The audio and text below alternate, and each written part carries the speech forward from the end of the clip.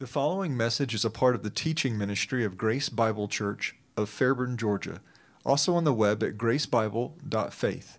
That's gracebible.faith. So we started our class on the biblical covenants last Sunday. We didn't get finished, which was a surprise to me. You get used to it. Yeah. No comment on that. We still have enough material left to where I didn't want to start the next one, the Noahic covenant. I wanted that one to stand on its own. So what we're going to do today is review what we covered last week. We'll cover what we didn't get to last week, and we will answer a question about whether or not God made a covenant with Adam in Genesis 1. That was actually something I was going to do with the Noahic covenant, and it works out good to do it this week. So again, this is a big picture study, not unlike what we did with the life of Christ, different from what we're doing in the book of James. It is a very important topic because biblical covenants do provide a framework for the plan of God, not only through the Old Testament, but really through the whole of Scripture. It's really important to understand these covenants. We've talked about this both in hermeneutics class and last week, but when we're doing a big picture study like this, we want to do it in the order in which the revelation was provided. So rather than prioritizing the New Testament, which we tend to do, and that's not completely a bad thing, we want to see the whole Bible as the Word of God, and we want to start in Genesis and work our way through to Revelation. Now, all of these covenants that we're going to look at are all in the Old Testament, so we're really going just from Genesis to Jeremiah in this case. But they provide the framework that goes through the New Testament as well. It doesn't just stop in the Old Testament. We talked about different reasons for studying the Old Testament. Again, I can't say this with 100% authority by any means, but I'm not sure that other churches would spend the time that we're going to spend on studying the Old Testament. And the reason we do that is because we think it's really important. It's 2/3 of our Bible. It's the background for the New Testament revelation. The New Testament writers, their Bible was the Old Testament, and they assume that you're familiar with its contents and its storyline. Obviously, the same God is the author of both Testaments, and because so much of the character of God is revealed in the Old Testament, we don't want to neglect that. A lot of Old Testament prophecy that was fulfilled already in the first coming of Christ, but also a lot that's still to be fulfilled. We talked about when we went through the book of Revelation, over half the verses in the book of Revelation allude back to the Old Testament. It's never directly quoted, but again, John assumes that you know what the Old Testament prophets talked about, and he's really tying together all those prophecies that weren't fulfilled at Christ's first coming, especially the prophecies that do deal directly with Christ's second coming. When you read the Gospels, you're still reading under a Mosaic economy. The real dividing line is at Pentecost. You've got things in the Old Testament like wisdom literature that are really important, really practical for us. They're timeless principles. Not everything is restated and reapplied in the New Testament. Doctrine of creation being a prime example, very important doctrine. And then two basic yet essential themes of the Bible begin in the Old Testament: the doctrine of the kingdom, which we've talked about some, and which is going to be interrelated with our study of the covenants, and the doctrine of the covenant itself. We talked about two important hermeneutical principles. One is the progress of revelation and the fact that the Bible didn't come down out of heaven all at one time. God gave it over time, really over a period of 1,500 years. Justification has always been by God's grace through faith. But what that faith was in, the amount of revelation that had been given up to that point in time, is what each generation has been responsible for. Context is also extremely important in the covenants, both the historical context in which each one of those takes place and just the textual context, which is always very important as hermeneutical principle. We talked about a very simple definition of a covenant as being a solemn and legally binding agreement between two parties to both do and not do certain things. Now, that's a very simple definition, and we'll flesh those out more as we look at each individual covenant. But we talked about how in Scripture we have covenants that are made between individuals, Jonathan and David was an example of that, covenant of friendship. It can be made between families. It can also be made between nations. And we have covenant language in the marriage relationship, something that we continue to do today, and also in international trade agreements. But all of these covenants, all the examples on this slide at least, are very different from the kinds of covenants that we're going to be looking at. The most theologically significant covenants, and the ones that we're going to be looking at, are when God makes a covenant with a human party. And in that case, there's great disparity. There's not parity between the parties like there were in the earlier examples that we looked at. Because God is so much superior to man, he doesn't negotiate covenants. He lays out what the covenant's going to be. Now, there are responsibilities on the other party's side in every covenant. You hear a lot about this concept of conditional and unconditional covenants. I don't think that's the best way to look at it.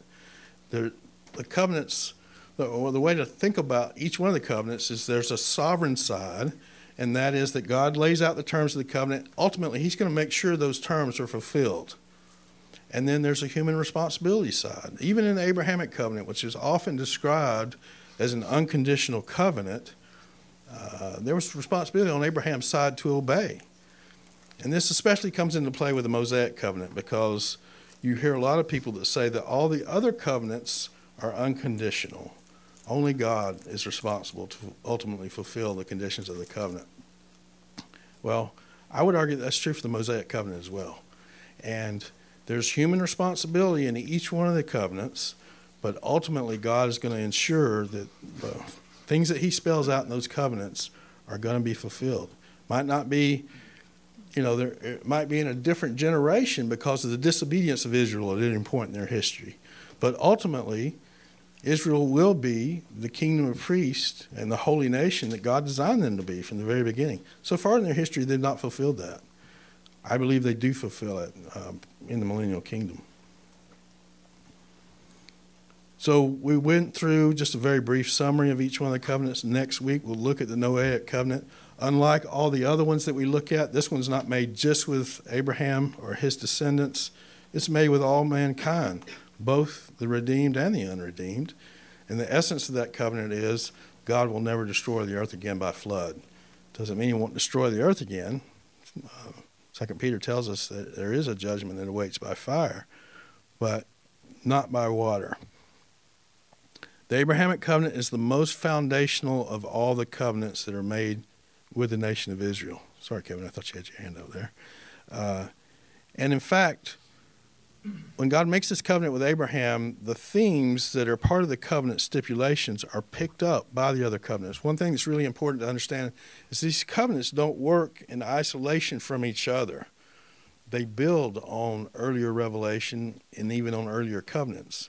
The Mosaic covenant, for example, is the means by which the promises that God makes to Abraham and to his descendants are fulfilled. And they're very earthly kinds of blessings, in addition to spiritual blessings. The Mosaic covenant is, I don't know a better way to say it, it's the longest and most detailed of all the covenants as far as it's spelling out all that Israel was required to do. It set them apart to God as a holy nation. It regulated their life as far as the clothes they could wear, the food they could eat and couldn't eat. Their calendar was regulated by this covenant, by what God had done in history for them as a nation. It promised blessing to them when they were obedient to the stipulations of the covenant, and curses when they were disobedient. And again, you can say, well, that's conditional. Yeah, it was. And the generation which will receive the ultimate blessings of the Mosaic covenant has not come to pass yet. It's still something that's future to us today. But ultimately, God will fulfill what he promised to do in blessing the nation of Israel. And I would argue that today, Israel's still under the Mosaic covenant. They're still under the curses that have come about as a result of their disobedience. Yes, part of the nation is back in their land, but the whole nation is not there, and they're not living anywhere close to the conditions described by the prophets being back in that land. For example, the other nations are not afraid of Israel. the way that the prophets say they will be. Israel is surrounded by her enemies and often subject to attack. So they're not living in the peace and prosperity of the land that the prophets describe. And also, a lot of these other nations are occupying the land that God had given them. They never conquered. Their country should be a lot larger. That's a good point. The boundaries are laid out in the Old Testament of what the promised land is, and Israel is not occupying all of those. So, Israel has made returns to their land at different points in their history, including most recently, 1967, 68. But they're still not living in the land the way that the prophets described. And that's the way that we'll know the covenant's fulfilled, is when they are living that way. Okay. Less known to us, I think, it's fair to say, is the priestly covenant spelled out in Numbers 25, made with Phinehas and his descendants who will serve as priests all the way into the millennial kingdom.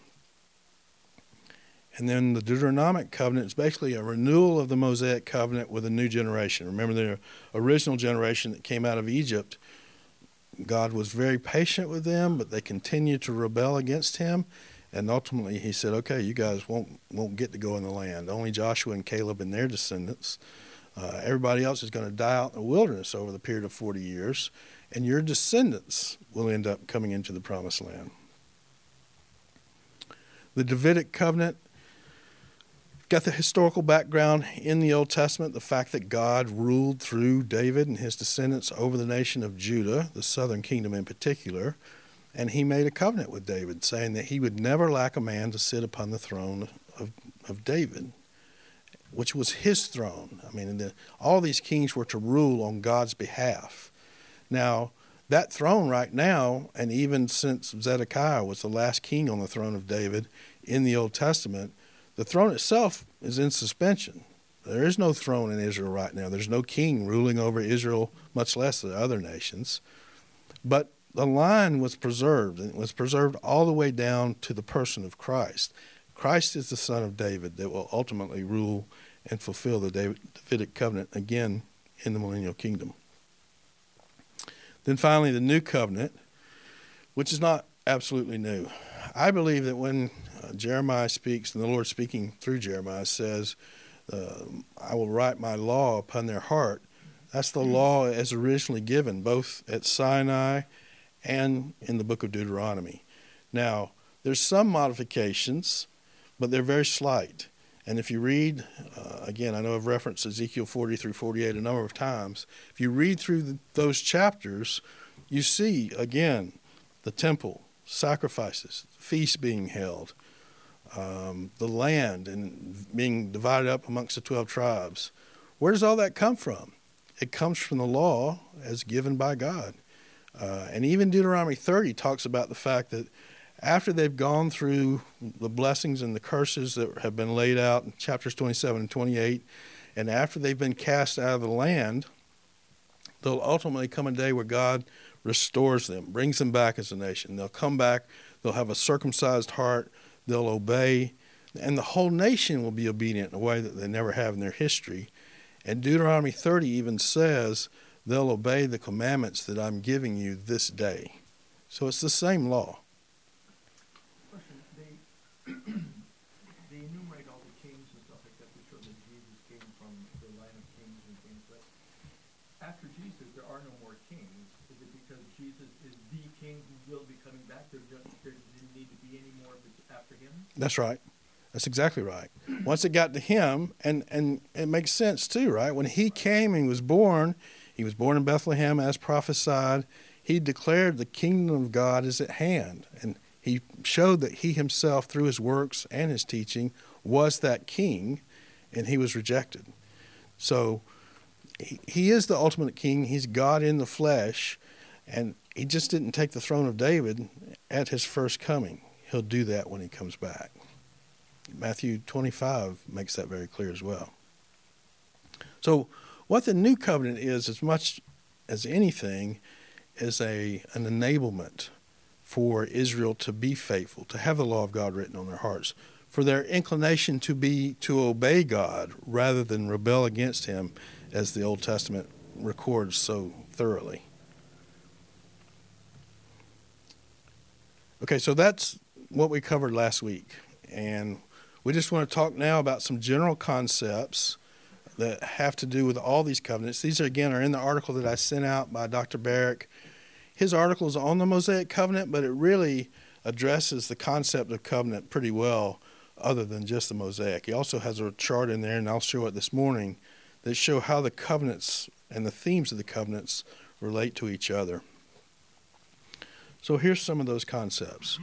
These covenants were established by the divine sovereign, by God as the ultimate king, on behalf of his people, Israel. The authority of the covenants resides in God and God alone. There is no human wheeling and dealing involved. And again, you might be able to do that in a covenant that you make with an individual or between families and nations. You can spell out and negotiate stipulations. God doesn't do that. It's really clear he doesn't do that. He lays out what they are in each case.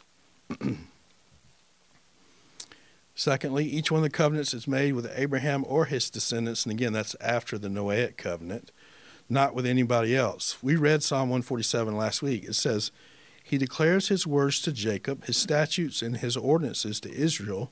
He has not dealt thus with any nation, and as for his ordinances, they have not known them. Now, that doesn't mean that the other nations are not impacted by these covenants. They are. Very definitely they are. It's through Israel that all the other nations of the earth will be blessed.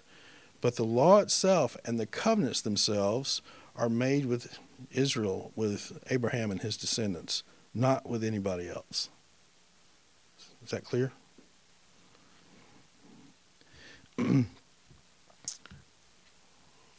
Thirdly, I think this is third, no Israelite was ever saved from his or her sin by obedience to covenant stipulations. And I bring this up, and I think Barrett brings it up in his article as well, because that's what dispensationalism is often accused of teaching, that there were two ways of salvation. In the Old Testament, it was through obedience to the law. In the New Testament, it's by grace. That's just a bad way to look at it. It's a wrong way to look at it. God saved Israel and chose Abraham solely by his grace. They didn't do anything to merit that selection, in the same way that we don't do anything to merit it as Christians in the church. And in fact, God had already chosen to redeem the people of Israel before the covenant was made at Sinai, right? He makes this covenant with Abraham. Part of the covenant is that his people, his descendants, are going to be slaves for 400 years in the nation of Egypt, and then he's going to bring them out. He did all of that before he made the covenant with them at Sinai. So he chose Israel not because they were worthy of being chosen, and they demonstrate really clearly through the Old Testament that they weren't worthy to be chosen. But he stays faithful to that covenant despite their unfaithfulness. And their salvation is, again, by God's elective grace and not by merit. Not by keeping law. The law, in the same way, why do we obey the New Testament commands? Why do we obey the commands in the epistles? And why do we love him? Because he loved us and he saved us. We obey because God did what he's already done. And it was the same with Israel.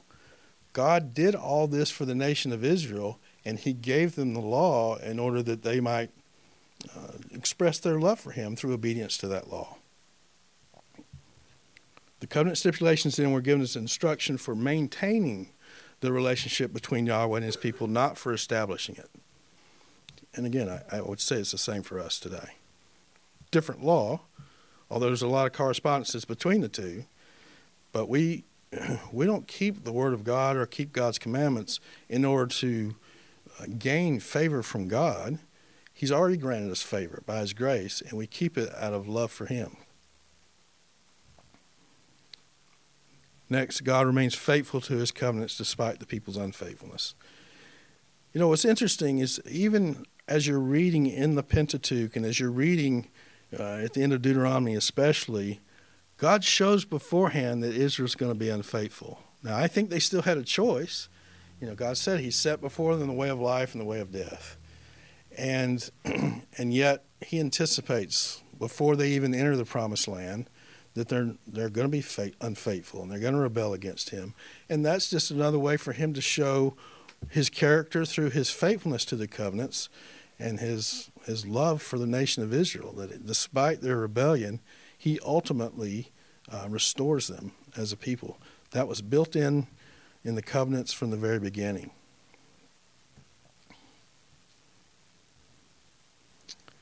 Okay, this is an interesting one.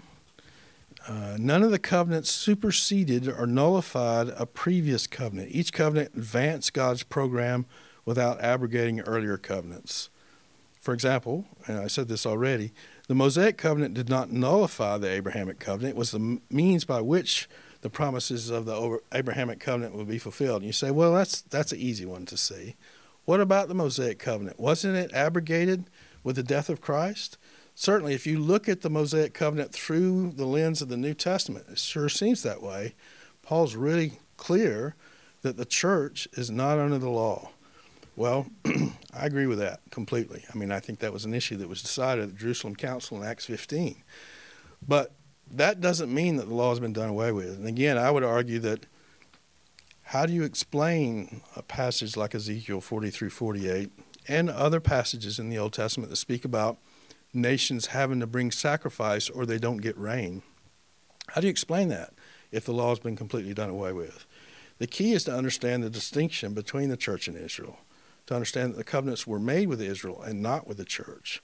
And even the new covenant, I know that's going to raise some eyebrows, and I think it'll become more clear when we get there, but even the new covenant is made with the house of Israel and the house of Judah. That's not us. And it's made in light of all that has happened in Israel's history up to that point in Jeremiah 31. Now, we're going to have to deal with the citations in the book of Hebrews in the New Testament. We'll do that. We have to deal with when Christ talks about at the establishment of the Lord's table at communion, after this celebration of the Passover, that this is my blood is the blood of the new covenant. And it is. We're not going to disagree with that. But it's also still part of the program that God has with the nation of Israel. And we'll look at that more when we get there. Is there any question about that now? Okay. I hope it'll become more clear, and please feel free to stop and ask questions if you need me to. Subsequent covenants also built upon the things that were first laid out in the Abrahamic covenant. And this is the chart that's in the article by Barrick, and you see this concept of Abraham, God making a great nation from him, a multiplication of his descendants, such as the stars of the heaven or the seas of the sand of the seashore. That's the seed being formed into a nation. A particular piece of real estate is promised to Abraham. He has to leave his home country and go to another that God shows him. Through that, not only is Abraham blessed personally, and of course he's blessed in this multitude of descendants, but through him and through those descendants, all the other nations of the earth will be blessed. And then kingdom being, well, it's foundational in the Abrahamic covenant. That's going to be kind of the organizational structure for all of this, but it's going to be picked up and emphasized, particularly in the Davidic covenant down the road. But you see how in subsequent covenants to the Abrahamic, you've got more prominent themes, but all of them, and the prominent themes are the ones that are in capital letters. All of them relate back to these foundational themes that are spelled out in the Abrahamic covenant. I think this is really important, is to recognize that these covenants work together to unfold the plan of God. They don't come in separate postal boxes.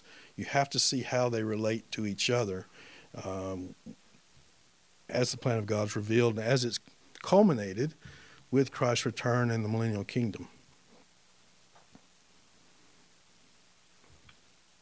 So that's the introduction that we wanted to make for the class. Again, we'll start the Noahic covenant next week.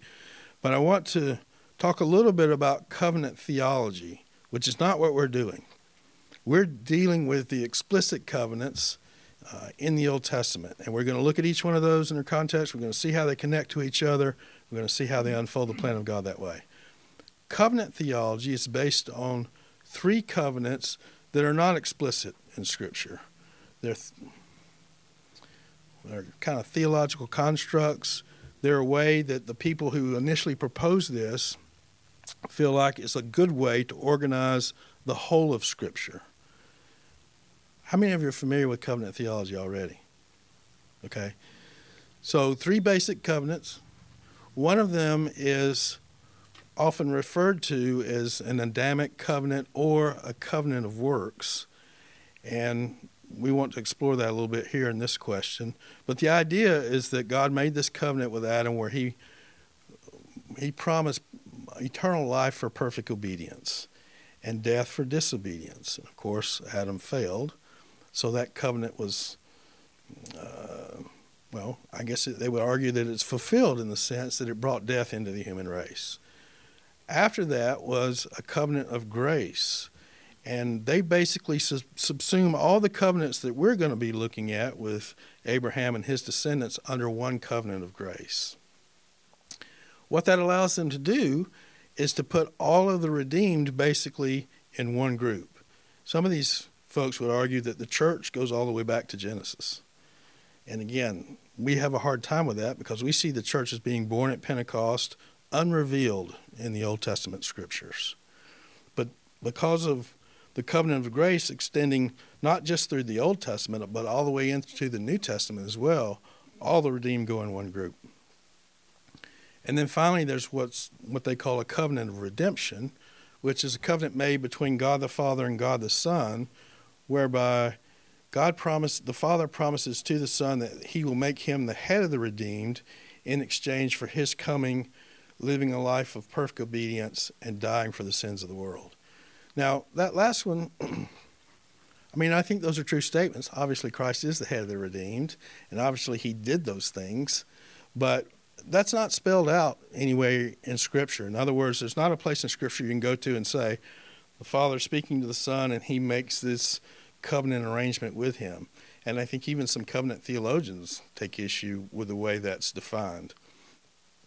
That's a real basic summary of covenant theology.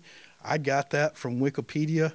There's other places where you can go. And I would encourage you, I really encourage you to flesh out your understanding of covenant theology. Just go to that place first. I don't know how many of you are fans of Wikipedia. I really like it. But you can go there first and just read that article and get an idea of what covenant theology is, maybe in a bibliography that will refer you to other places where you can read about it more. Question for you. Based on the definition that you gave us earlier of a covenant being a contract between two people or two entities or two individuals, I don't see the Adamic covenant or the covenant of grace as following that definition. Whereas the covenant of redemption, yes, you have God and the Father and God the Son saying, God says to the Son, if you go down there and redeem these people, then they'll be my people. And God the Son says, yes, I'll go down to earth. I will die on the cross so that I can fulfill my part of the contract. Yeah. I don't see the other two as being that. The Adamic covenant to me is like you tell your kid, if you do this, you're going to get smacked. And the kid does it, he gets smacked. I agree with that completely. Say, yeah, okay, smack me if I do this. No, that's right. That's exactly right. There is not those kind of things spelled out in Genesis 1. Now, there is a prohibition there, and like you said, it comes with a penalty. I don't see that as covenant language, and it's not referred to as a covenant anywhere else down the road. And we see that the Abrahamic, the Mosaic, the Davidic covenants. Now, I have to make one caveat here. The Davidic covenant in 2 Samuel 7 is not called a covenant. But when you read Psalm 89, which is a commentary on the Davidic covenant, it is called a covenant there. And it does have that same kind of covenant structure as what you're talking about. One party laying out stipulations with the other party. So I agree with you. And not only do you not have that, like you're talking about, you don't even have that conversation between the Father and the Son, even if you grant the legitimacy of the covenant of redemption. That's not in Scripture. It's kind of assumed. So when we ask the question, did God make a covenant with Adam? And again, I'm quoting this part from the article in Wikipedia. The covenant of works, also called the covenant of life, was made in the Garden of Eden between God and Adam, who represented all mankind as a federal head. Now notice, they don't give the reference there in Genesis 1. They give it in Romans 5. And I agree that Adam was a federal head. He was the head of humanity because once he sinned, we all became sinners because we were all in him. I don't disagree with that at all. Christ is obviously the head of the redeemed, and Romans 5 is indeed comparing those two headships. But that doesn't make what's described in Genesis 1 a covenant.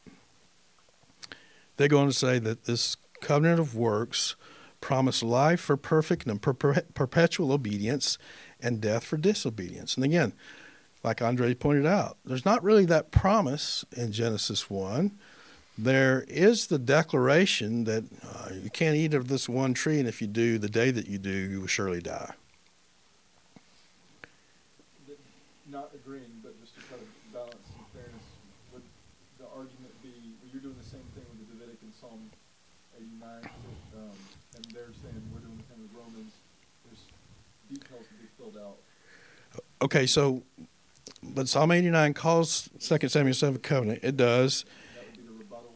Well, I'm going to give you another place that they cite where they say there is a place in Scripture that refers to an Adamic covenant. And we're going to show that it's not. So, Adam and all mankind in Adam broke the covenant, thus standing condemned. And to me, as you look at what they're doing, they really need a covenant of works in Genesis 1 because they're going to make all the other covenants come under one covenant of grace. They have to have a covenant initially where man failed to make that work, it seems to me, to make their system work as a whole. And they acknowledge this. One thing about Wikipedia is usually written by people that are proponents of that view, and that's okay. Though it's not explicitly called a covenant in the opening chapters of Genesis, the comparison of the representative headship of Christ and Adam, and he's talking about that in Romans 5, as well as passages like Hosea 6:7, have been interpreted to support the idea. So let's look at Hosea 6:7.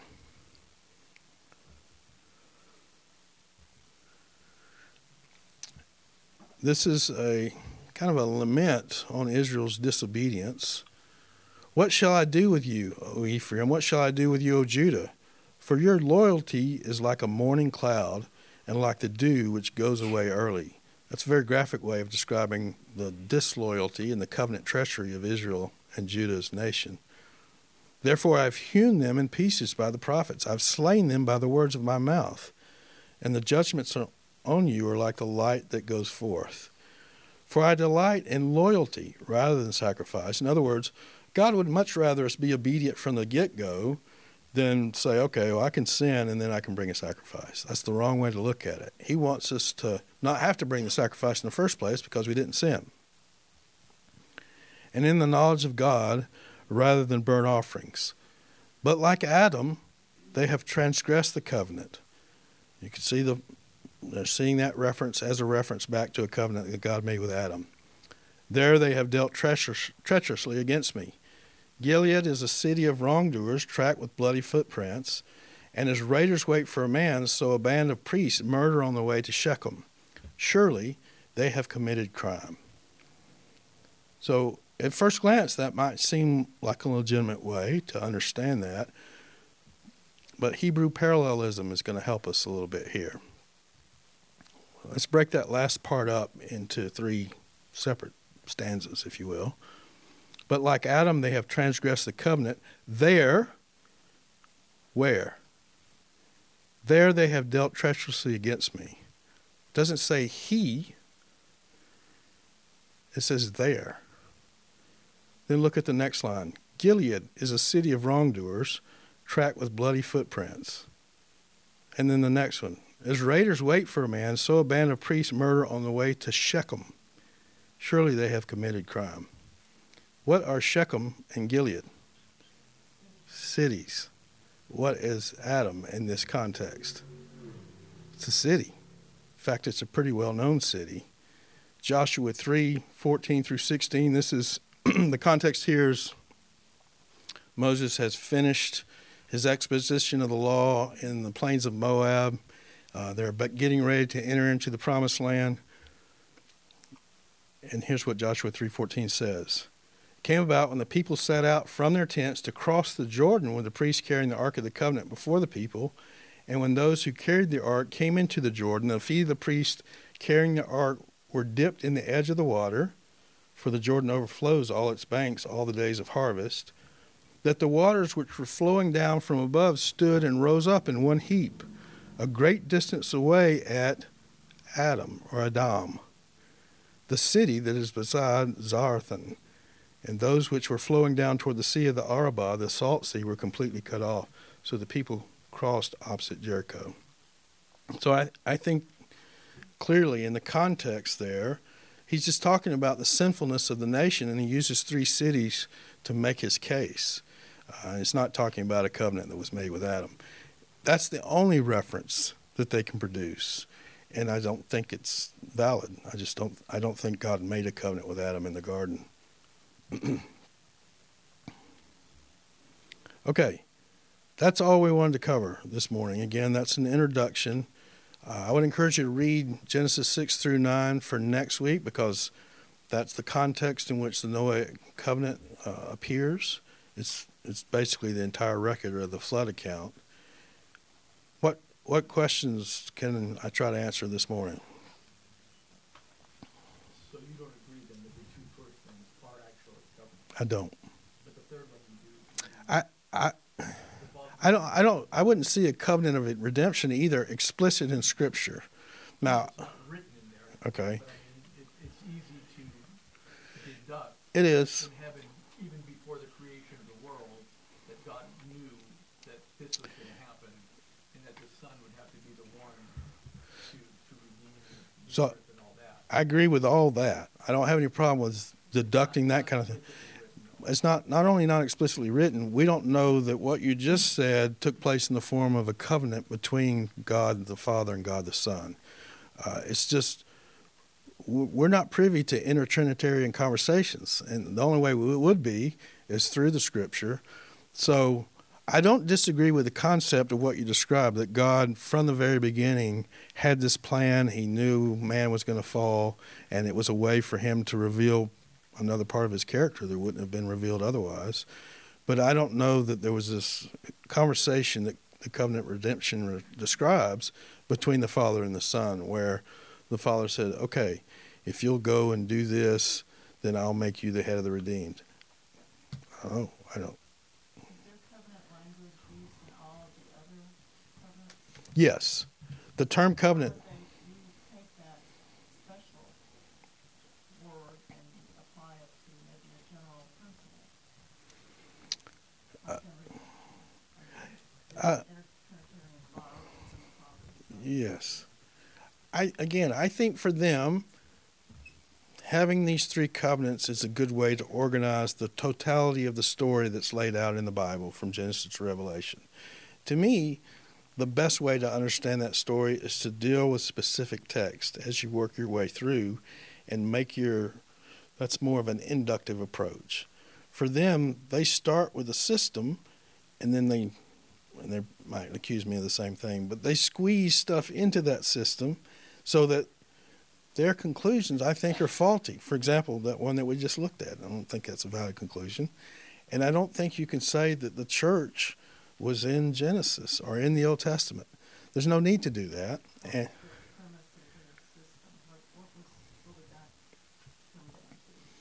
so part of it comes down, it's a very good question, part of it comes down to the question of, is everybody saved throughout history, by faith in the sacrificial work of Jesus Christ? So on the one hand, you can say, ultimately, yes, Christ paid for the sins of the whole world from furthest back in history. But did people like Moses know that? And did they believe? Is that what they believed in? I think you have a very hard time making that case from the Old Testament. Now, you can take certain New Testament references and try to read those and say, well, yeah, this right here says that the gospel was proclaimed to Abraham. I think you've got to be really careful about doing that. You've got to, like we did in our hermeneutics class, go back to the Old Testament, understand what it says in its own context, and it has integrity in its own context. I would argue that even in Christ's own public ministry, He didn't talk about his death and resurrection until 2.5 years into that ministry. They believed when he initially made his proclamation, they believed that he was the Messiah, the promised one of the Old Testament.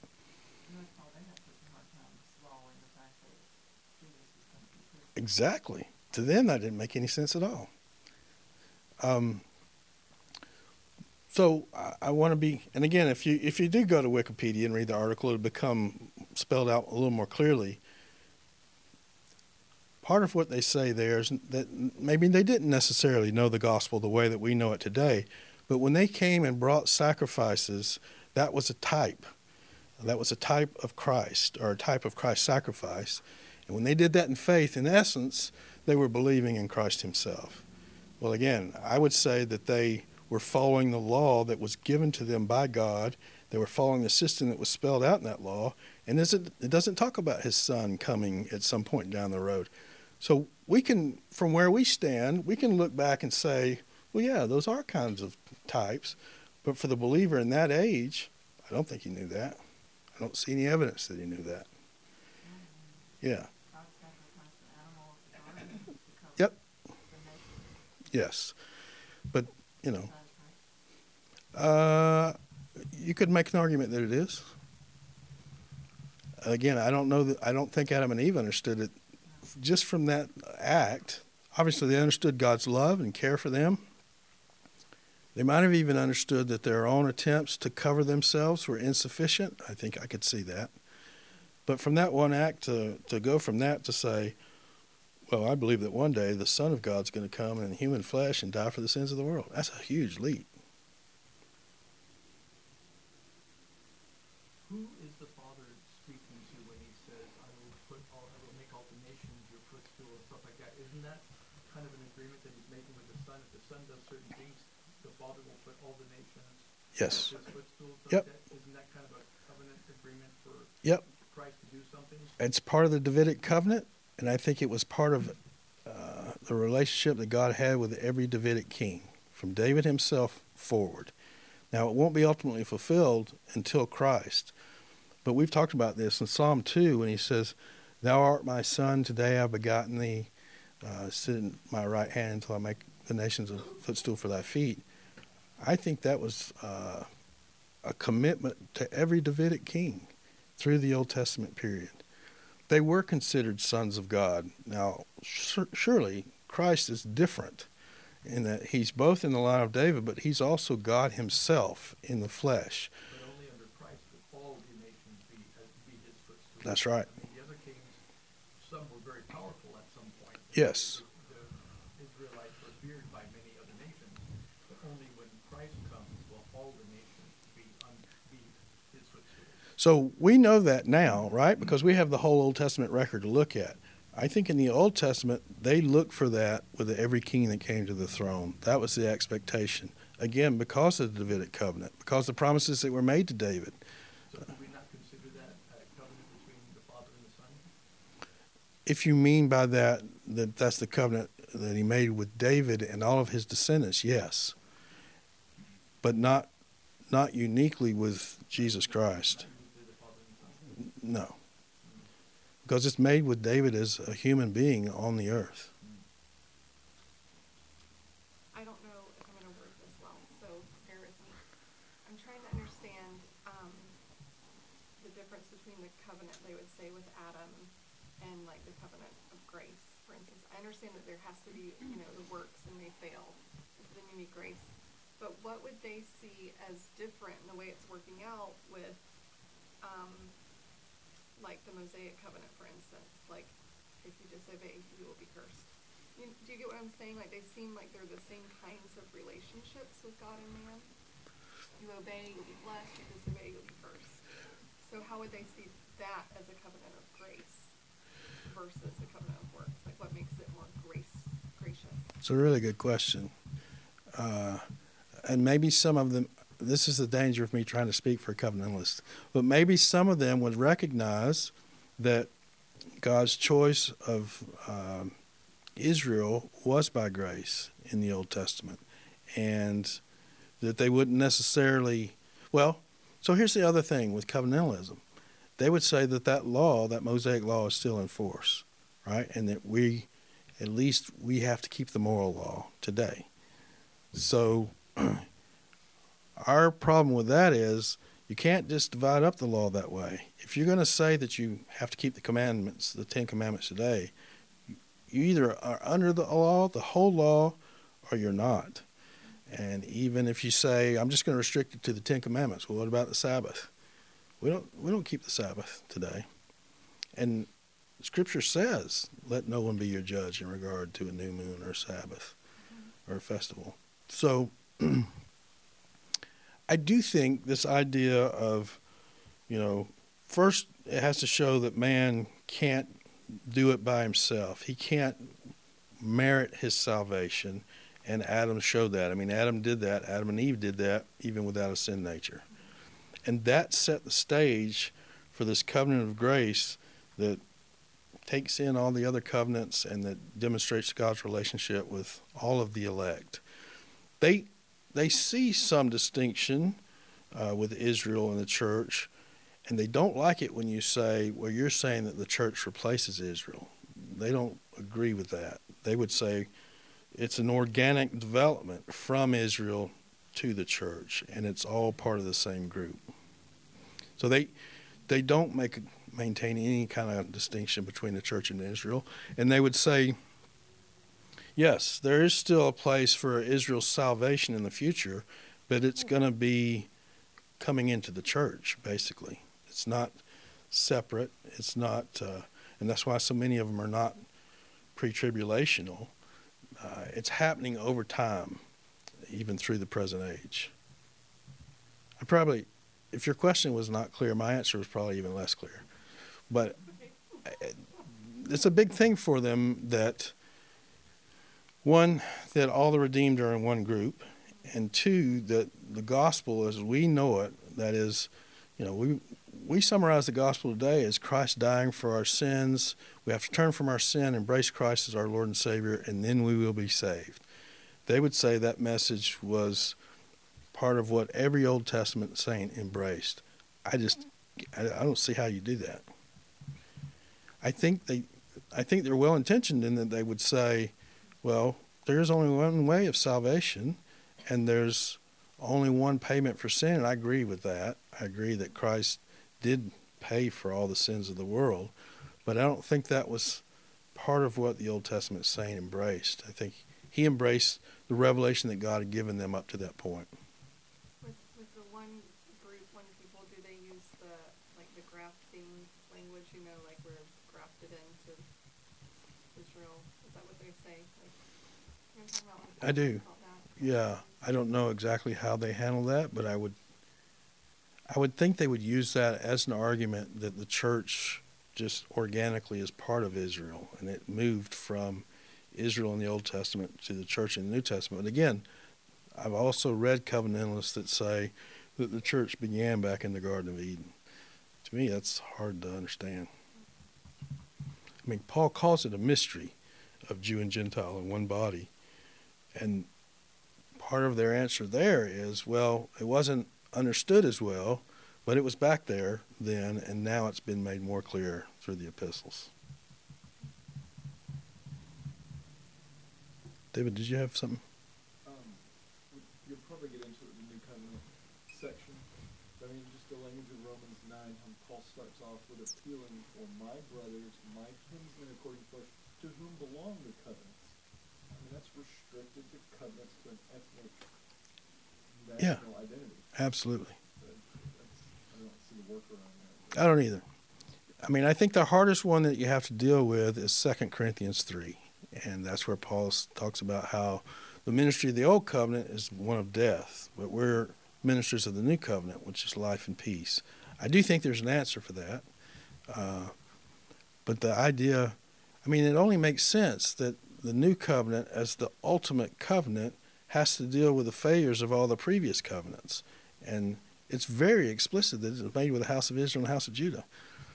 So, you got to keep that in mind too when you're looking at the book of Hebrews. Hebrews is written to a group of Jewish Christians that are thinking about going back to the Mosaic covenant. And you can't do that. can't live in this age and say, well, Mosaic covenant was good enough for them, it's good enough for me. I'll just stick with it. God's even made it now where you can't do it, right? Because there's no temple and there's no priesthood, and you can't keep the Mosaic covenant. You could still during the time of the Hebrews because the temple was still standing and still had priests. But the argument of Hebrews is that Christ is superior to that system, and in this age, you've got to stay with Christ. You can't forsake him and go back to the Mosaic system. There's coming an age in the millennial kingdom where Christ is back on the earth. He is the king. He is the high priest. And so that's one of the changes that takes place in the law. But the system of worship is very much like it was under the Mosaic economy.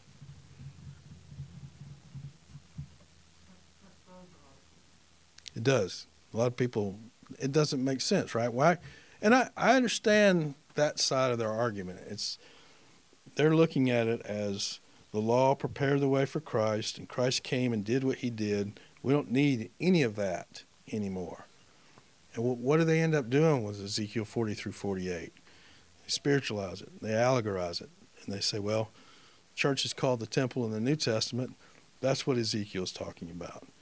Again, you don't need all those dimensions of a temple in Ezekiel if that's what you're wanting to say. And for the people that heard Ezekiel 40 through 48 in their own context, with all their history up to that point, they would have not understood that in any sense. They would have understood the sense of, yes, this is what God gave us, starting with the tabernacle and then with the temple, and then ultimately there's going to be a day come where we're going to have this glorious temple. We're going to have the presence of God again in that temple, and we're going to do all these things the way we should have done them from the get-go. It doesn't, we see all that being fulfilled in the millennial kingdom. It doesn't diminish the glory of the church in the present age. It does maintain the fact that the church wasn't revealed until Pentecost and only has this limited time in which it exists, and then God's plan turns back to Israel. Limited in the sense of we're taken out of the world at a certain point, but we come back and are with Christ and with the nation of Israel in the millennial kingdom. So it all comes out great in the end anyway. I think the difference is, how you develop your system. You're going to develop systems both ways. We're trying to develop it from what the explicit biblical covenants say through the whole Bible, and they're starting with a system that's not explicit in Scripture. They feel like, and one of the ways they justify that is they'll say, well, the word Trinity is not in the Bible either. I understand that. But I do think it's a good word. I think it's a word that puts together all the explicit information that we do have about the Father, the Son, and the Spirit all being deity. I don't think covenantal theology does that. And I think they, just like what we looked at in Hosea 6, they misinterpret that to make it work. Okay. Noahic covenant next week. Good to be here this morning. Let's have a word of prayer and we'll be dismissed. Father, we do thank you for the time we've had together this morning. We thank you for the admonitions that we received from James, particularly about not showing partiality. Help us to do that not only in a context where someone might come into our assembly here, but even in the way that we interact with people in our daily activities and the places that you have us through the week. We thank you for the revelation that you've given us in the covenants. We thank you for the way that they reveal your character. Help us as we continue through our study in these covenants to understand you better and become a better worshiper of you and be faithful in what you call us to be. We recognize that we're separate in the church from the nation of Israel, but we also recognize that both are used by you in their respective ages as a means of revealing you, as a means of drawing other people to you. We pray that you'd help us this week and all that we do to be faithful and to demonstrate our love for you through obedience. In Jesus' name, amen.